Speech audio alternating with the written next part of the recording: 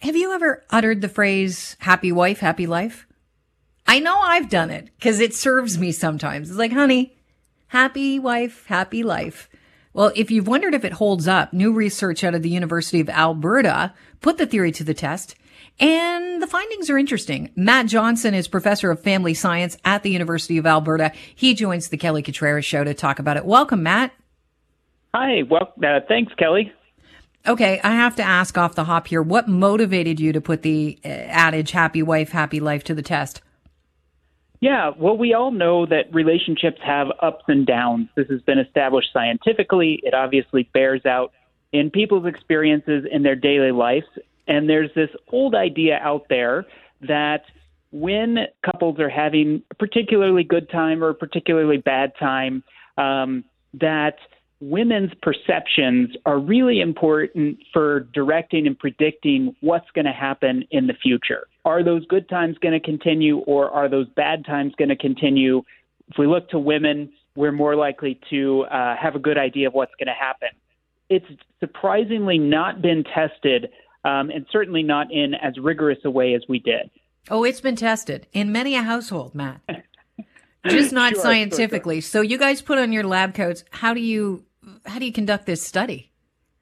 Yeah, so we looked at two different time intervals. I mean, how you conduct it is you ask people over and over and over again how things are going in their relationship. A good catch-all for how just overall how things are going is how satisfied are you at a given point in time. So we asked this at daily intervals, following people for 21 days, and then over longer time spans, checking in with couples at yearly intervals over 5 years. And then seeing is that given point in time, be it in 1 day or in 1 year, does that have any diagnostic or predictive value for the future and how things are going in a relationship? And then critically testing, is it women's report or is it men's report that's more powerful in predicting future levels of happiness?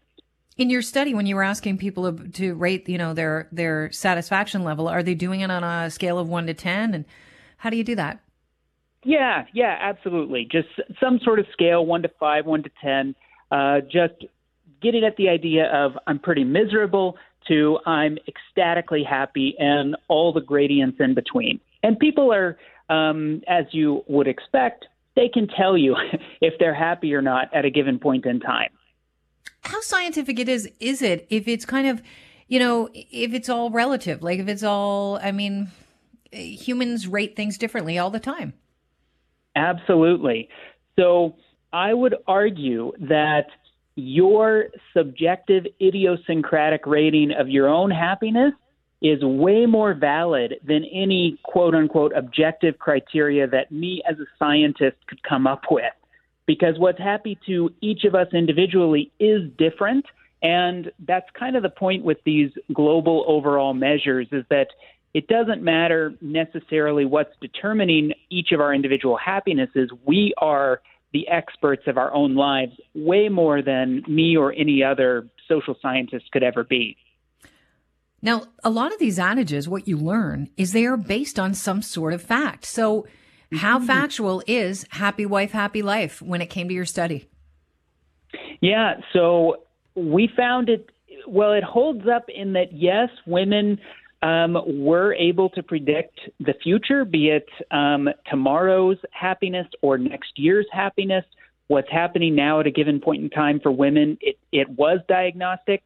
However, men's were too. So men's reports were just as strong a predictor of future happiness for themselves and for their partner as women's reports. So yeah, it's not that women aren't the barometers of relationships. It's just that men are as well, and just as much so. So I think a reporter one of our colleagues was talking to said, so is happy spouse, happy house a more correct adage? And I think that 100% rings true with what we found here.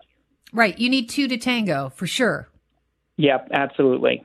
Okay, so did this end with any, at the end of the short-term study, were there couples that actually didn't end up making it? And how did they affect the study? Yeah, so there weren't breakups that we know of in the short term. We only followed these folks for 21 days. And Okay. this is not surprising. If your relationship is that close to Splitsville, you have low motivation to participate in a study about your relationship. Yeah, well, that makes a lot of sense. What about the long run? Yeah, so in the long run, certainly we did have couples that broke up in there.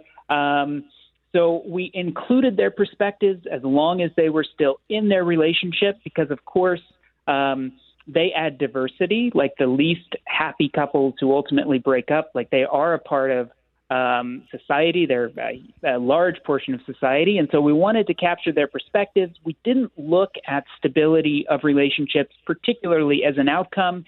And this, we do speculate in our paper that this could be an area where women truly are more diagnostic, because women are the ones more often than not who do the breaking up.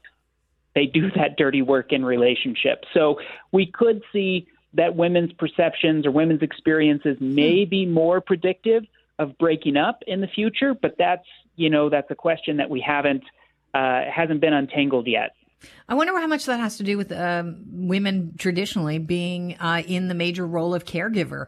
I mean, if this relationship can't be given any more care, or the way to give it care is to end it, then maybe they're the one to rip the Band-Aid off. Yeah, absolutely. It could be that kind of societally ascribed role that women are the managers of relationships. They take more responsibility for it. Could be, could be any number of reasons. But it's been documented time and time again. Women are the ones who do that task more often than men in relationships. That is very interesting stuff. So where does your study go now? What's next? You found out that happy wife, happy life isn't necessarily true. It's more happy spouse, happy house. Yeah. So, the big mystery for me and in my research is just trying to untangle that age-old question of how do we maintain lasting love? This is obviously something that has huge implications for individual lives, for the health of society, also something I care personally about. So I gravitate toward, questions that will help me untangle that underlying mystery. Humanity's been at it for thousands of years. I don't have any illusion that I'm going to crack the code, but really fortunate to be able to work on that question. Just before I let you go, based on your study and the happy wife, happy life adage that you've kind of disproven, I wonder how much of it has to do with the fact that predictivity that we kind of place on women has to do with traditional roles that we've, established in relationships, that men were the wooers. So, you have to keep wooing your wife in order for the relationship to work. Yeah. I have no idea. It's a good thought. And certainly these sayings, they don't emerge without any sort of evidence or experience behind it. So I'm sure that there's some aspect of that rings true in people's lives. What we do know is that both partners' experiences matter. Both partners' experiences tell us something about where that relationship is likely to be heading in the future. And so if couples can be more aware and reflective when things are going particularly well or not as well as normal, why is that? What's going so good at this moment? What's happening here that's making us more happy than usual? And harness that.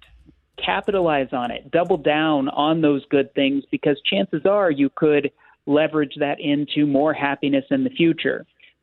Flip side of that is if things aren't going as well as you would hope that they could go, cope with that, contain it. Don't let those frustrations spill over into tomorrow or even over longer time spans, and deal with those problems before they can make you miserable. Sure, one day at a time. Absolutely. Matt, thank you so much. I really appreciate your time. It's been fascinating talking to you. Thanks a lot.